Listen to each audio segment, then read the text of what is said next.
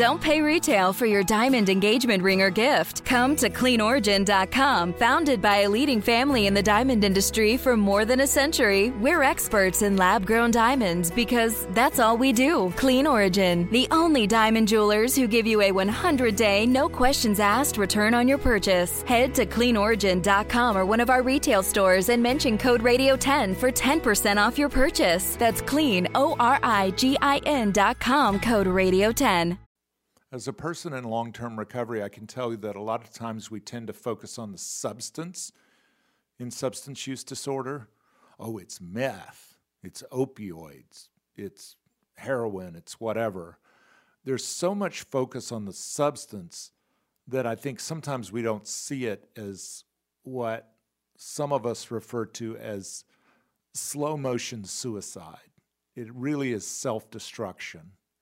And so that's why I think this week's guest, I talked to her really as one person in long-term recovery to the other about this as a health disorder, about sort of disordered using of these things, but also we speak what has been called the language of the heart.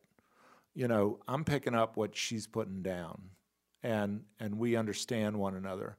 But I think that people who might misunderstand addiction, recovery, rehabilitation, detox, the whole 9 yards, particularly in this age when there's so many deaths from alcohol use disorder, alcohol addiction, and also from other substances, that this is a really timely topic, particularly when we start to look at it as just a plain old brokenness of spirit from a woman who lost her husband to suicide and who has addiction all over her family, as I do. It's a very meaningful conversation this week.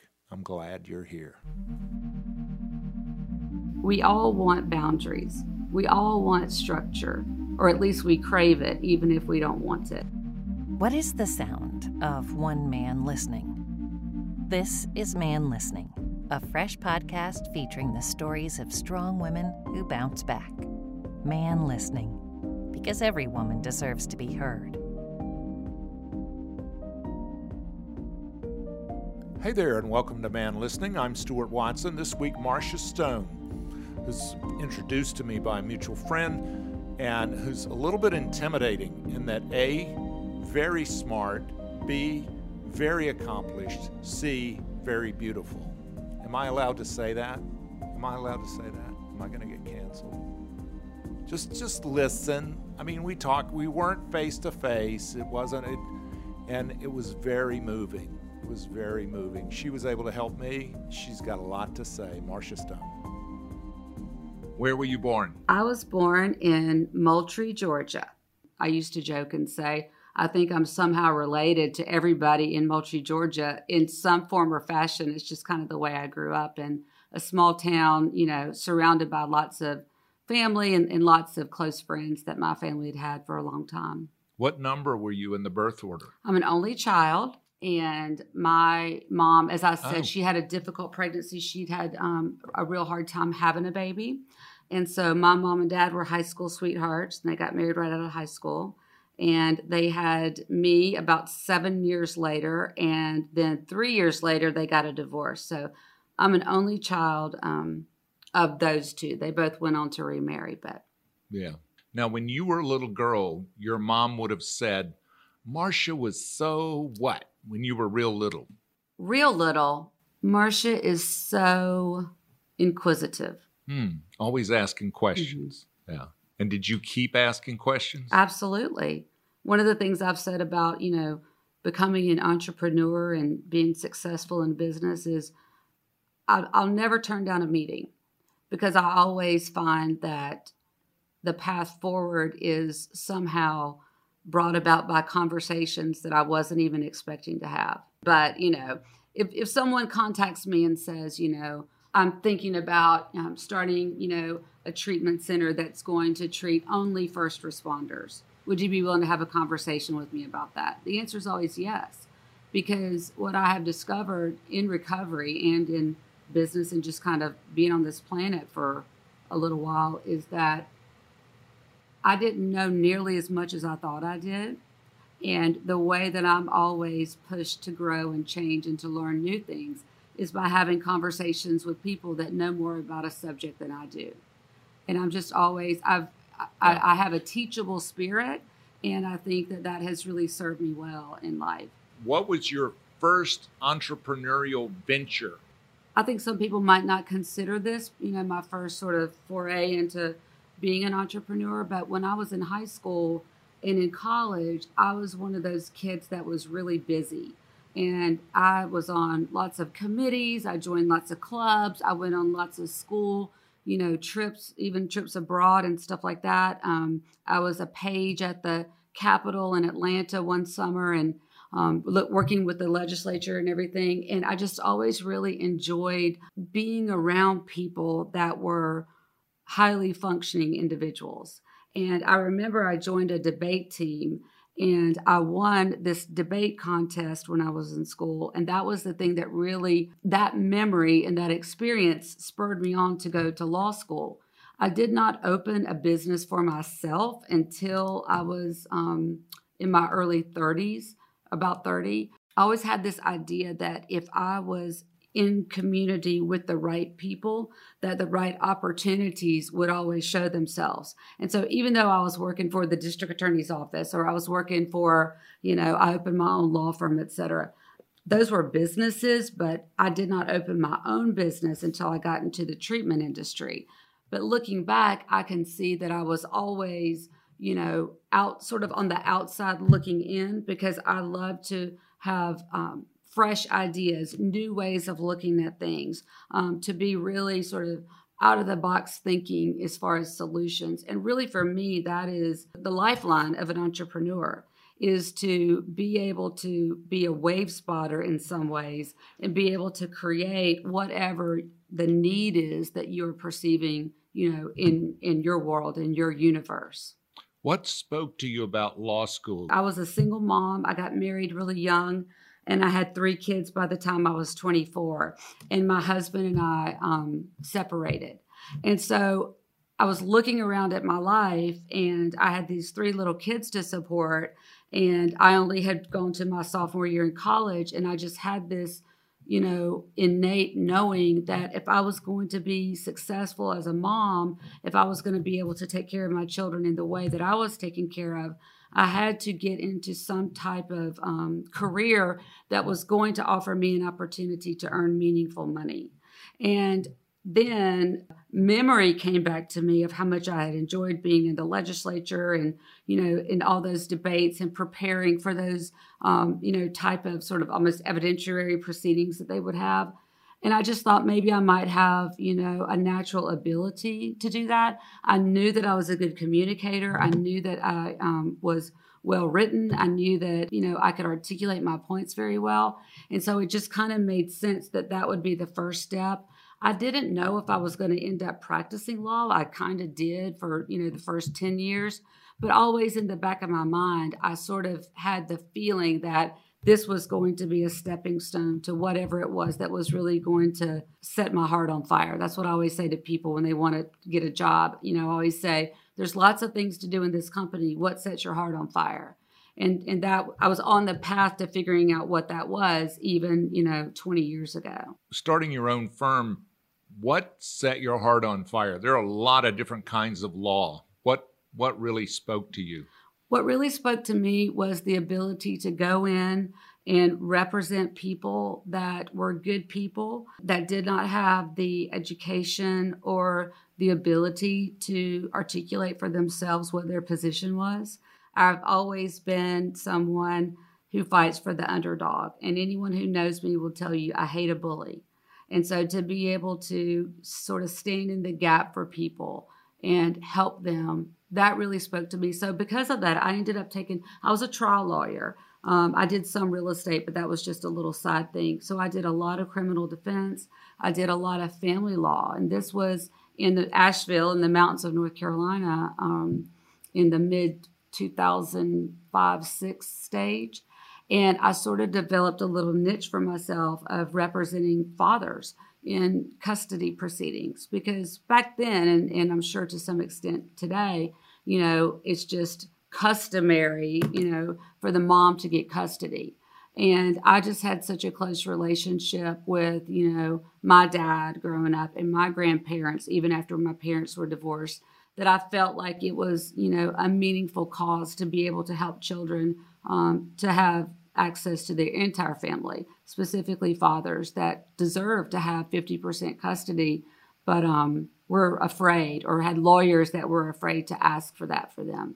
What do good dads bring to a child, girl or boy? The word that came to my mind, the first thing that came to my mind when you asked that question was consistency. My dad is now sober and in recovery and lives here in Austin, and we have a good relationship today. But growing up, I can see that any time that he was inconsistent with me, that was the part that would break a little kid's heart. If you think your dad's coming over to pick you up Friday afternoon at 5:00, and for one reason or another, he doesn't or can't show up, a kid internalizes that as, what did I do wrong? Something's wrong with me. And in complete contrast to that, my current husband that I've been married to for 20 years this year raised my older 3 kids because their dad struggled with substance abuse and was never really able to get it together. And he ultimately passed away by suicide. But I've had many conversations with my kids. I've had many conversations with other people that are in recovery that have sort of, some parent wound going on. And I think that the thing that Jonathan did really right with my kids, even being a stepdad, is he provided consistency. Because we all want boundaries. We all want structure, or at least we crave it, even if we don't want it. How old were you when your dad got sober? Well, the first time I sent my dad to treatment was in 2005, and he now has 3 years sober, so I guess he finally got sober at 72. So the whole time you were growing up, he was still drinking? He was drinking, but, I lived part-time with him and part-time with my mom, and I never remember seeing him intoxicated. I never remember feeling like he was acting a certain way because of alcohol. I never felt that.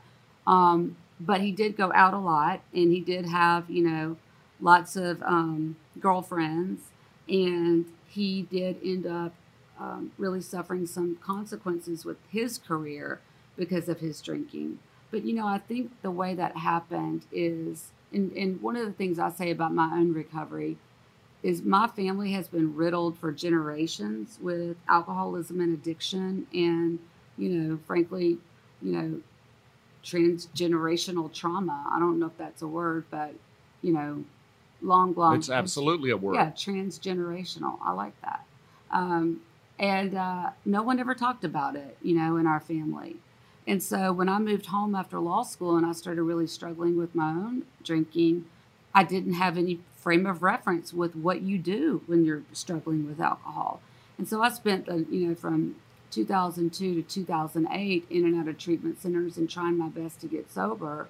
And it finally clicked. May 6, 2008 is my sobriety date, and it finally clicked. But as much as that was painful for my children, my oldest 3 kids are now in recovery. And what they have said to me that makes all the difference in the world is this: Mom, we knew that you struggled and we were angry or we were sad, but we saw you never give up.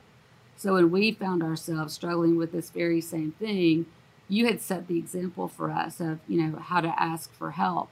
And so because my alcoholism was so, public and out loud, what started off as feeling like a moral failure and being presented to be as a moral failure turned out to be the very best thing that could happen, because my children, through my struggles, had the language to ask for help, decades before I did in their own life. And I'm just saying that because it's a strange juxtaposition that my dad struggled, but I never knew it. And then I struggled and everybody knew it, whether they wanted to or not. But I would prefer the latter because of the healing and, you know, the ripple effect that that has had. How was it public and out loud? Well, when I went home after law school, I was the first female assistant district attorney in the Southern Judicial District in my hometown. And, you know, this was 1999, was very much, you know, the Southern old boys country club scene. And they welcomed me into that fraternity. I'll call it a fraternity. That's what it was. With open arms. And I started off having, you know, a good career and some success. But, you know, alcoholism, at least in my experience, if it's not arrested, it's going to get worse and it's going to get nasty and ugly. So because it was a small town, when, you know, I had a wreck and there was wine bottles in my car, it's on the front page of the paper. And I guess it was a slow news day because, you know, the local news picked it up. And so, you know, I'm horrified. I don't know why this is happening. Everybody in my family is asking me, why can't you just have a glass of Chardonnay like the rest of us and go home and go to bed? And, you know, I answered the way all as honest as they can be alcoholics answer, which is, I don't know. I don't know why I can't do that. But it became, you know, something that was part of my reputation. And that's a hard thing to bear when you're, you know, in a small town. And as I said, as my drinking went on for 6 more years, the Bar Association in Georgia was involved. The Bar Association in North Carolina was involved. And it just, you know, it wasn't pretty. It wasn't pretty. I'm not one of those people that has the good sense to stay home and sip on my liquor and, you know, pass out watching TV. I had to drive somewhere. I had to go somewhere. You know, it was almost like, you know, I'm Jesse James and I'm out there on the street and everybody's, you know, watching me slowly kill myself. My biological father was a lawyer who drank himself to death. The incidence of alcohol use disorder, alcoholism, alcohol addiction among attorneys is higher than the general population. Why do you think that is? Well, I think that, you know, if you're a lawyer and you're in practice, it's a stressful environment for sure. But I also think that if you could do a poll of every alcoholic in this country, I would bet you, and I don't have these statistics, but I would bet you that more often than not, serious alcoholics are extremely bright people, extremely talented people, extremely charismatic and creative people. And so I think that there's this intersection that happens between, you know, the people that gravitate to law and the people that gravitate to alcohol, because both those things, you know, are brought about by some need within ourselves to find security and peace and comfort. That's at least my experience. You hear all these people talk about CRISPR and the gene splicing, the gene snipping now. And there's some, you know, sort of abstract discussion about what do you lose. And I don't know. I mean, we're all speculating because this is an area of science which is evolving, but I'm wondering if we snip those genes, if you're going to lose some of that talent, creativity, or the X factor, the ability to write, the X factor. So I would share that I think you're right about that. And furthermore, when I first got into recovery, I used to hear people share all the time, like, you know, I'm so grateful that I'm an alcoholic. And for years and years and years, when I would hear that, I would think to myself, what a crock of shit. Like, nobody would wish this on their worst enemy. But now that I've been around for a while and I can understand what that means, because alcoholism drove me, the pain of alcoholism drove me to develop a personal relationship with my higher power, with myself, with, you know, women that I have, you know, spiritual consent with, close relationships. If I didn't have alcoholism, I would have missed all of that. And I'm actually one of the people that can say now I'm very grateful. I'm grateful that I'm an alcoholic in recovery. I'll put it that way. Yeah. Congratulations. Well, thank you. It is, as they say, simple but not easy. And, you know, to go back to your point about lawyers, you know, the first treatment center I went to was Talbot in Atlanta, and they service doctors and lawyers and pilots and stuff like that. And so, when you get those type of people all in one room, you can't ignore that there's some correlation between high functioning people and, more severe cases of alcoholism. Most people, as they say, are not one-trick wonders. They don't stumble into the rooms of recovery, whether it's through detox, rehab, or a jail cell. They don't come in the first time and go, "Oh, I've got this." Right. Relapse is extremely common. Mm-hmm. It's as common as people who have cancer who have another cancer later on. What is it about treatment? What is it about the way we in recovery can approach the person? I mean, I have a dear friend right now, today, this afternoon, is drinking. Last week, he was in the rooms. This afternoon, he's drinking. Yeah. And people in recovery, they could have decades of recovery, and we still kind of throw up our hands. We don't know. Should we be mean? Right. Should we be hugging them? Should we bringing soup? We don't know. Should I call him? Should I not call him? Am I nagging? Yeah. We don't know what to do. You're in the professional community now. What do we do as family members, as loved ones, as people in recovery, out of recovery? What do we do? How can we support them? I think that the question that you just posed is something that haunts most every person who has a family member or a loved one that struggles in one way or another. I will say this, I've been working in the treatment industry since 2009. I sort of accidentally stumbled into this line of work, which, by the way, is the most fulfilling thing I've ever done in my life, and I'm very grateful for that.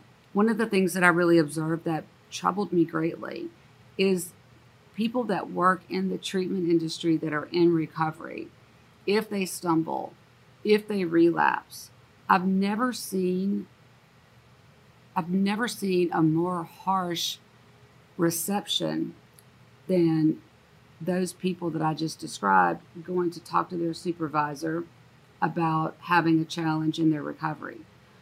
It would seem to me that people that work in this industry would understand that relapse happens, and when relapse happens, action needs to be taken, whether it's more treatment, whether it's more therapy, whether it's, modifying some, part of your lifestyle.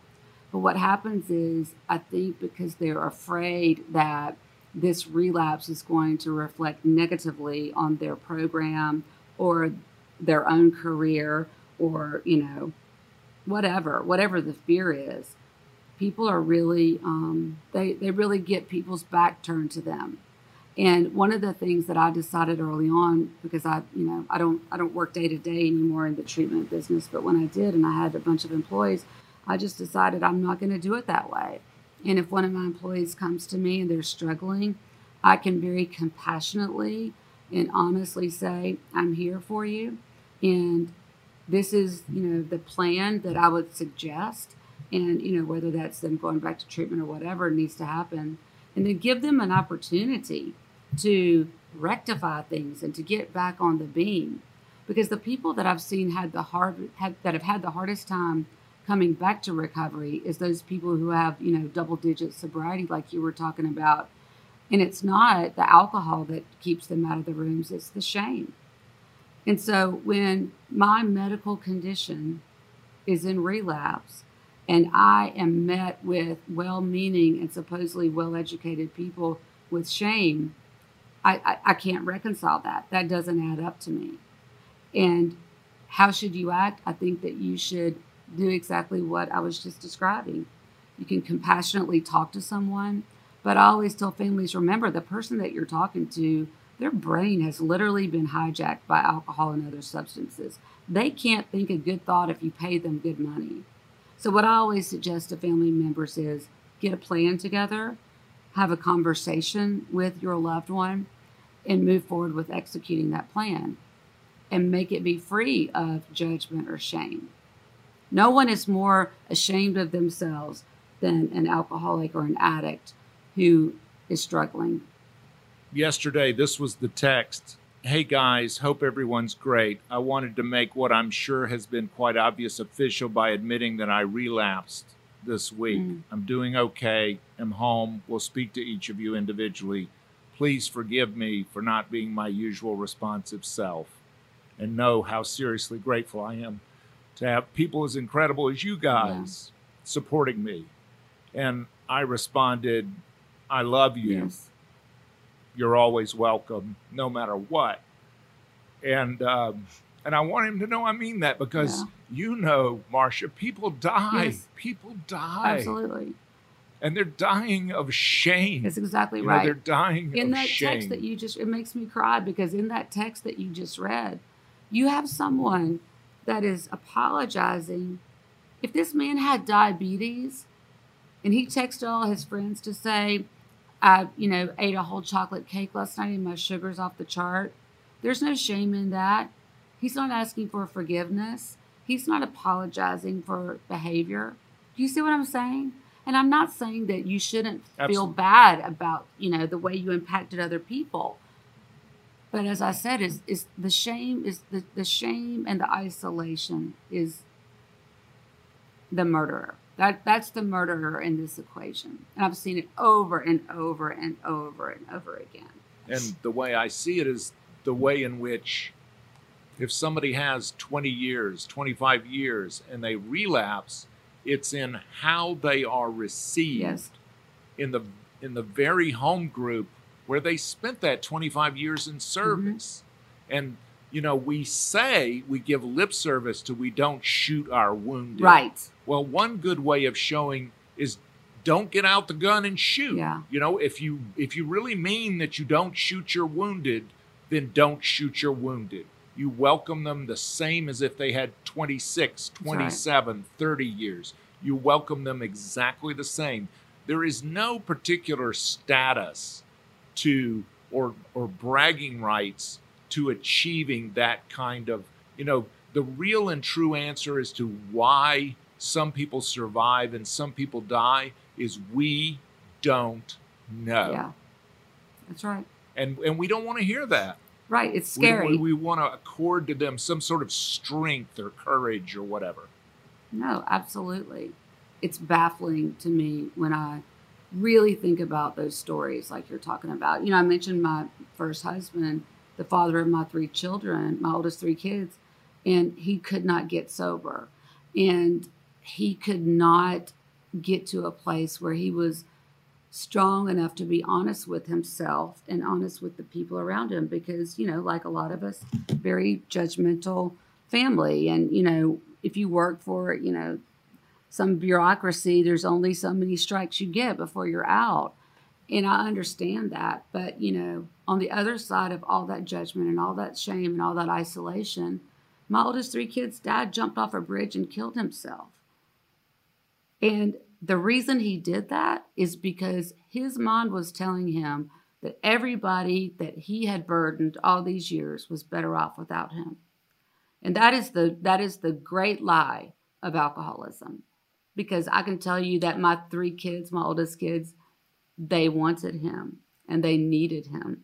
And it's really sad to me that for whatever reason, that message did not or could not. He couldn't hear it. He couldn't hear it.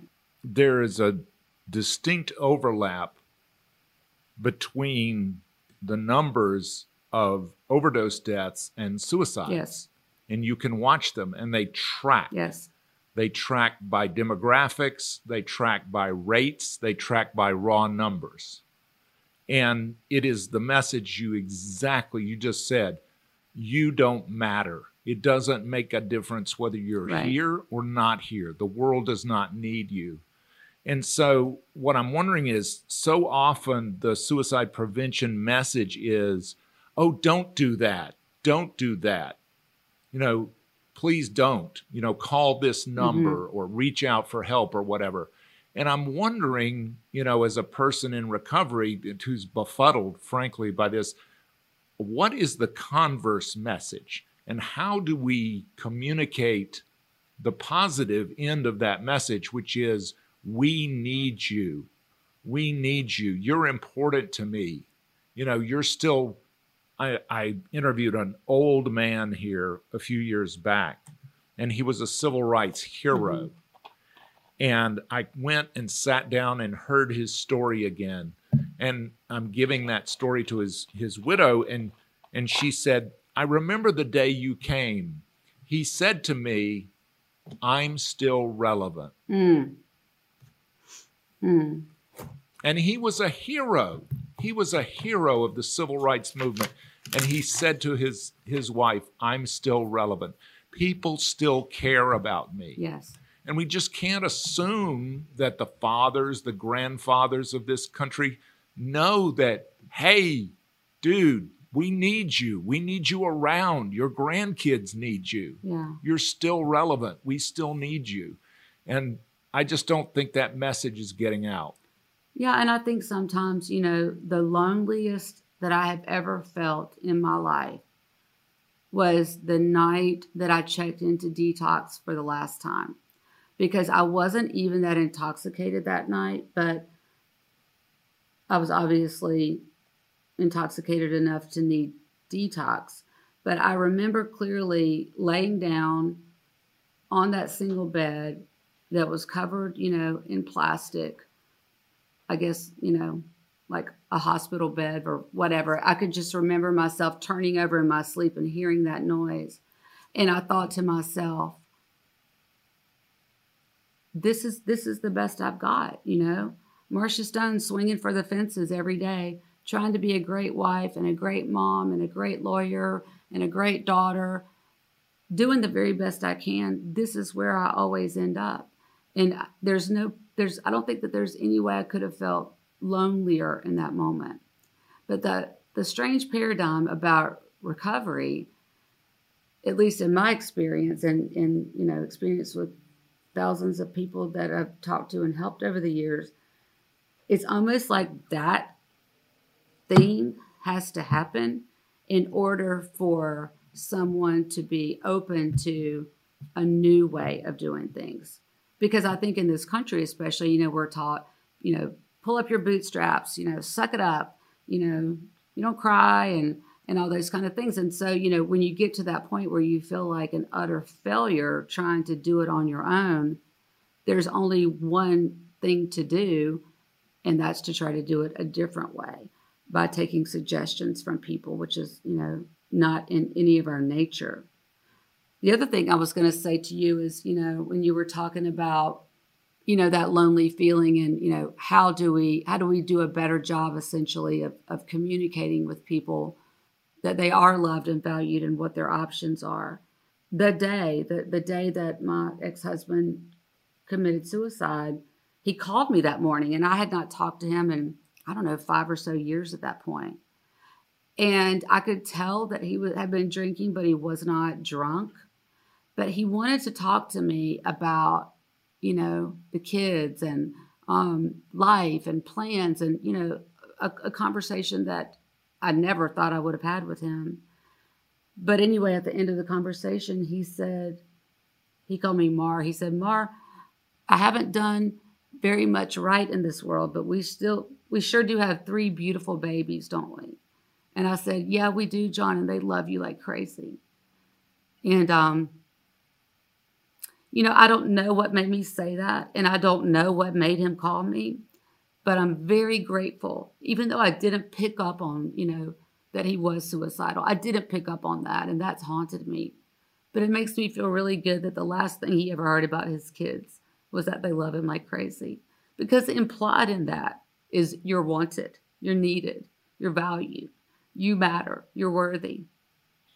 Yeah, sometimes that message just bounces off. You know, I mean, sometimes people are so, they've shut down, they've hardened. Yeah. You know. Yeah. And it just doesn't resonate. Yeah, I don't know if he called me looking for, you know, some type of reassurance. I mean, I have no idea. He probably didn't know why either. He probably just picked up the phone and dialed. But I'm grateful that I did that for him. And I'm grateful that I'm able to tell that story to my kids. It's hard to communicate to people who do not see a future. Yes. It's hard to enroll them in a vision that this is going to get better. This is really going to change, and it's going to get better. And it's not going to look like your past at all. It's going to look better. There's some things out there you can't imagine, but you're going to have to trust me on this, and you're going to have to spend some time and time out. Mm-hmm. You're going to have to spend some time and time out. You're not going to bounce right back and go back to the firm and, everybody welcome you with open arms and you're going to be the grand old guy again. Right. No, it's going to take some time. It's exactly like being treated for cancer or any kind of these just pernicious long-term health challenges. Mm-hmm. But we do not treat substance use disorder as a health. We still regard it as a moral failing. Yes. And that if you get it and you recover, then you're somehow a more courageous or a stronger person. It's not just that, hey, it caught this time. I was somehow open to it. And I don't know why some people don't make it. Yeah. I don't know. I don't know why some people can hear it and some people can't. There's a lot of talk about recovery capital, which in that context, my understanding is that it means, what is the basic foundation that you can reflect back on when your life is in the lowest possible place? Did you have a good relationship with your grandparents? Did you, have some sort of experience with higher power through, vacation Bible school after 5th grade? Did you grow up in a community where you felt safe and secure? All those things really go into building, the groundwork, and they matter a lot in terms of who's going to be able to recover from this thing and who's not. Because if you're coming from a place of hopelessness, insecurity, trauma, fear, poverty, all those things, that's a setup for difficulty in life to begin with. But then if you add alcoholism on top of that, it almost becomes insurmountable. And so one of the things that I do with people when I'm, whether it's a client, when I worked in the treatment center, or if it's just someone that I'm, mentoring, I like to talk to people and take them back to, think of the 8-year-old little girl that's sitting beside you right now, in your mind's eye. What does she need? And they'll start to list off things that, that she needs. And from that, we're able to, build a narrative of what, a higher power or a treatment plan or, a life goal. How can we get from where we are now to where you wanted to be back when your brain hadn't been conditioned to think that that was impossible? Because if we can take you back to that place where you're very tethered to spirit, to love, to universe, whatever you want to call it, then we're able to start to build a bridge. And that's where I think the magic starts to happen. And that's another reason why I'm a big proponent for long-term treatment. I don't think you can get in there and do all the work that needs to be done and, unpack a lifetime of pain and shame in a few weeks' time. And so if people are willing to devote, the most precious resource that any of us have, which is time, then I say recovery is possible for everyone. It may look a little different. It may not be equally as possible, but it's still possible. You've worked in the criminal justice system. Is there any light bulb going on that you see anywhere to look at criminal justice and the overlap, the incredible overlap with drug addiction, alcohol addiction, and the criminal justice system? Is there any epiphany happening that these dollars really, there needs to be some co-occurring long-term treatment with people whose offenses arise directly from their addiction? Well, I'll say this, and I was interviewing the other day I can't think of her name right now, but she's the head of the Rutgers research department on addiction. I'm like, forgive me, that's not the name of it, but you get the gist. And anyway, we were talking about this word stigma. And I do think that stigma is slowly dissipating to some extent. But I don't think that the criminal justice system is ever going to be able to really catch up and put in place, meaningful solutions. And if it happens in my lifetime, I'll be, thrilled to death. But, even really forward-facing programs like drug court, and, they had one in Austin where moms go to treatment with their little kids instead of losing them to CPS. All these things are interesting, and all these things, I think, are motivated. They have their motive coming from the right place. But I just think that there's still such a huge disconnect between powerlessness and accountability. That's the rub. And, it's interesting. I got, disbarred in North Carolina and in Georgia. I mean, it sounds so dramatic to say disbarred. It was really just a 5-year suspension. But I never went back to get my law license reinstated because I've been, busy building this healthcare system down in Austin. But I went recently, just like a few weeks ago, to do a keynote for a meeting that they had of the Mid-Atlantic female judges, prosecutors, probation officers, everyone that was involved in the criminal justice system from Kentucky and Tennessee and North Carolina, South Carolina, and I think West Virginia too. And I think one of the best ways that I feel like I can personally contribute is to tell these people, what my story is, what I was doing while I was practicing law, why those things were happening. What does recovery look like? What does making it all right, paying back all the money, what does that look like?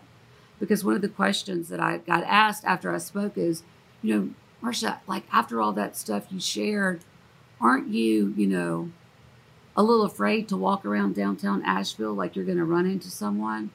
And I said, I'm not afraid at all. 2 reasons. Number one, I've made it right with every single one of these people, right? And number 2, I was doing the best I could every single day. I had a mind that was hijacked, a brain that, was completely misfiring, the transmitter system. All those things were stacked against me, but I still look like you. Because that's the other thing I get to. You don't look like a drug addict. What do we look like? And so to be able to, put a face with this behavior and then to attach recovery and to really give some meaningful insight on what was helpful in that process, which was basically 5 years on probation, not like legal probation, but probation with the bar associations. And to not only talk about the problem, but be able to talk about the solution and the truth, which is alcoholism and addiction is, the great leveler. It does not care how rich you are, how beautiful you are, how educated you are. It doesn't care. Yeah. We used to call it the equal opportunity destroyer. I like that. I've not heard that. I like that. What I call the skid row of the soul. What I heard called it. Now, I thought I could not be an alcoholic because I had a necktie. Right. Because I went to work with a necktie every My day. thing was my kids have insurance. Jacket and tie. Like, what alcoholics kids have insurance? It's funny, like we like glom onto this little thing. You're wearing a tie, I'm paying my Blue Cross Blue Shield bill. It doesn't matter. That's just, right. I live in a nice house. I pay the mortgage. Yeah, all those things. Or in the case of lawyers, my name is on the door. That's right. I wish we could go on all afternoon. I ask everybody the same question. If we get struck by lightning today, and the only thing that survives is this little bit of digital audio, what is your legacy? I love that question, first of all. I think my legacy is twofold.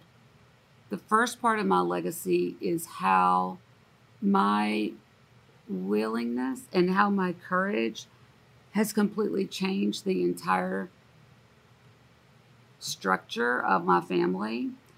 And because I fought and fought and fought for my recovery, I believe that my legacy is that of, a strong woman who just had a lot of grit. That's the personal legacy. I think professionally, well, I could say some of the more obvious things like, there's not many female CEOs in the behavioral health space. I don't think there's any other female CEOs that have built a healthcare system that has from front door till the day you check out, everything all wrapped up into one.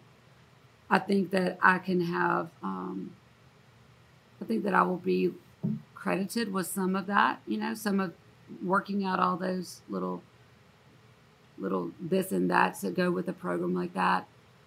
But more important than that is I think that my legacy will be, I'm a fighter. I fight really hard for what I want and for what I believe in. And along the way, I inspire a lot of people to be better versions of themselves. I have a knack for seeing someone who is incredibly talented and they have no idea that they are, and being able to communicate with them, from a place of empathy and from a place of experience of, you can do this. You absolutely can do this. Marsha Stone, I thank you for your time. I honor your work. Aww. It's just a privilege to talk to you. Thank you so much. We speak the same language. Yes, and I hope next time I'm up that way, I would love to meet you in person. And thank you so much for reaching out to me. It's been an honor to be on here with you.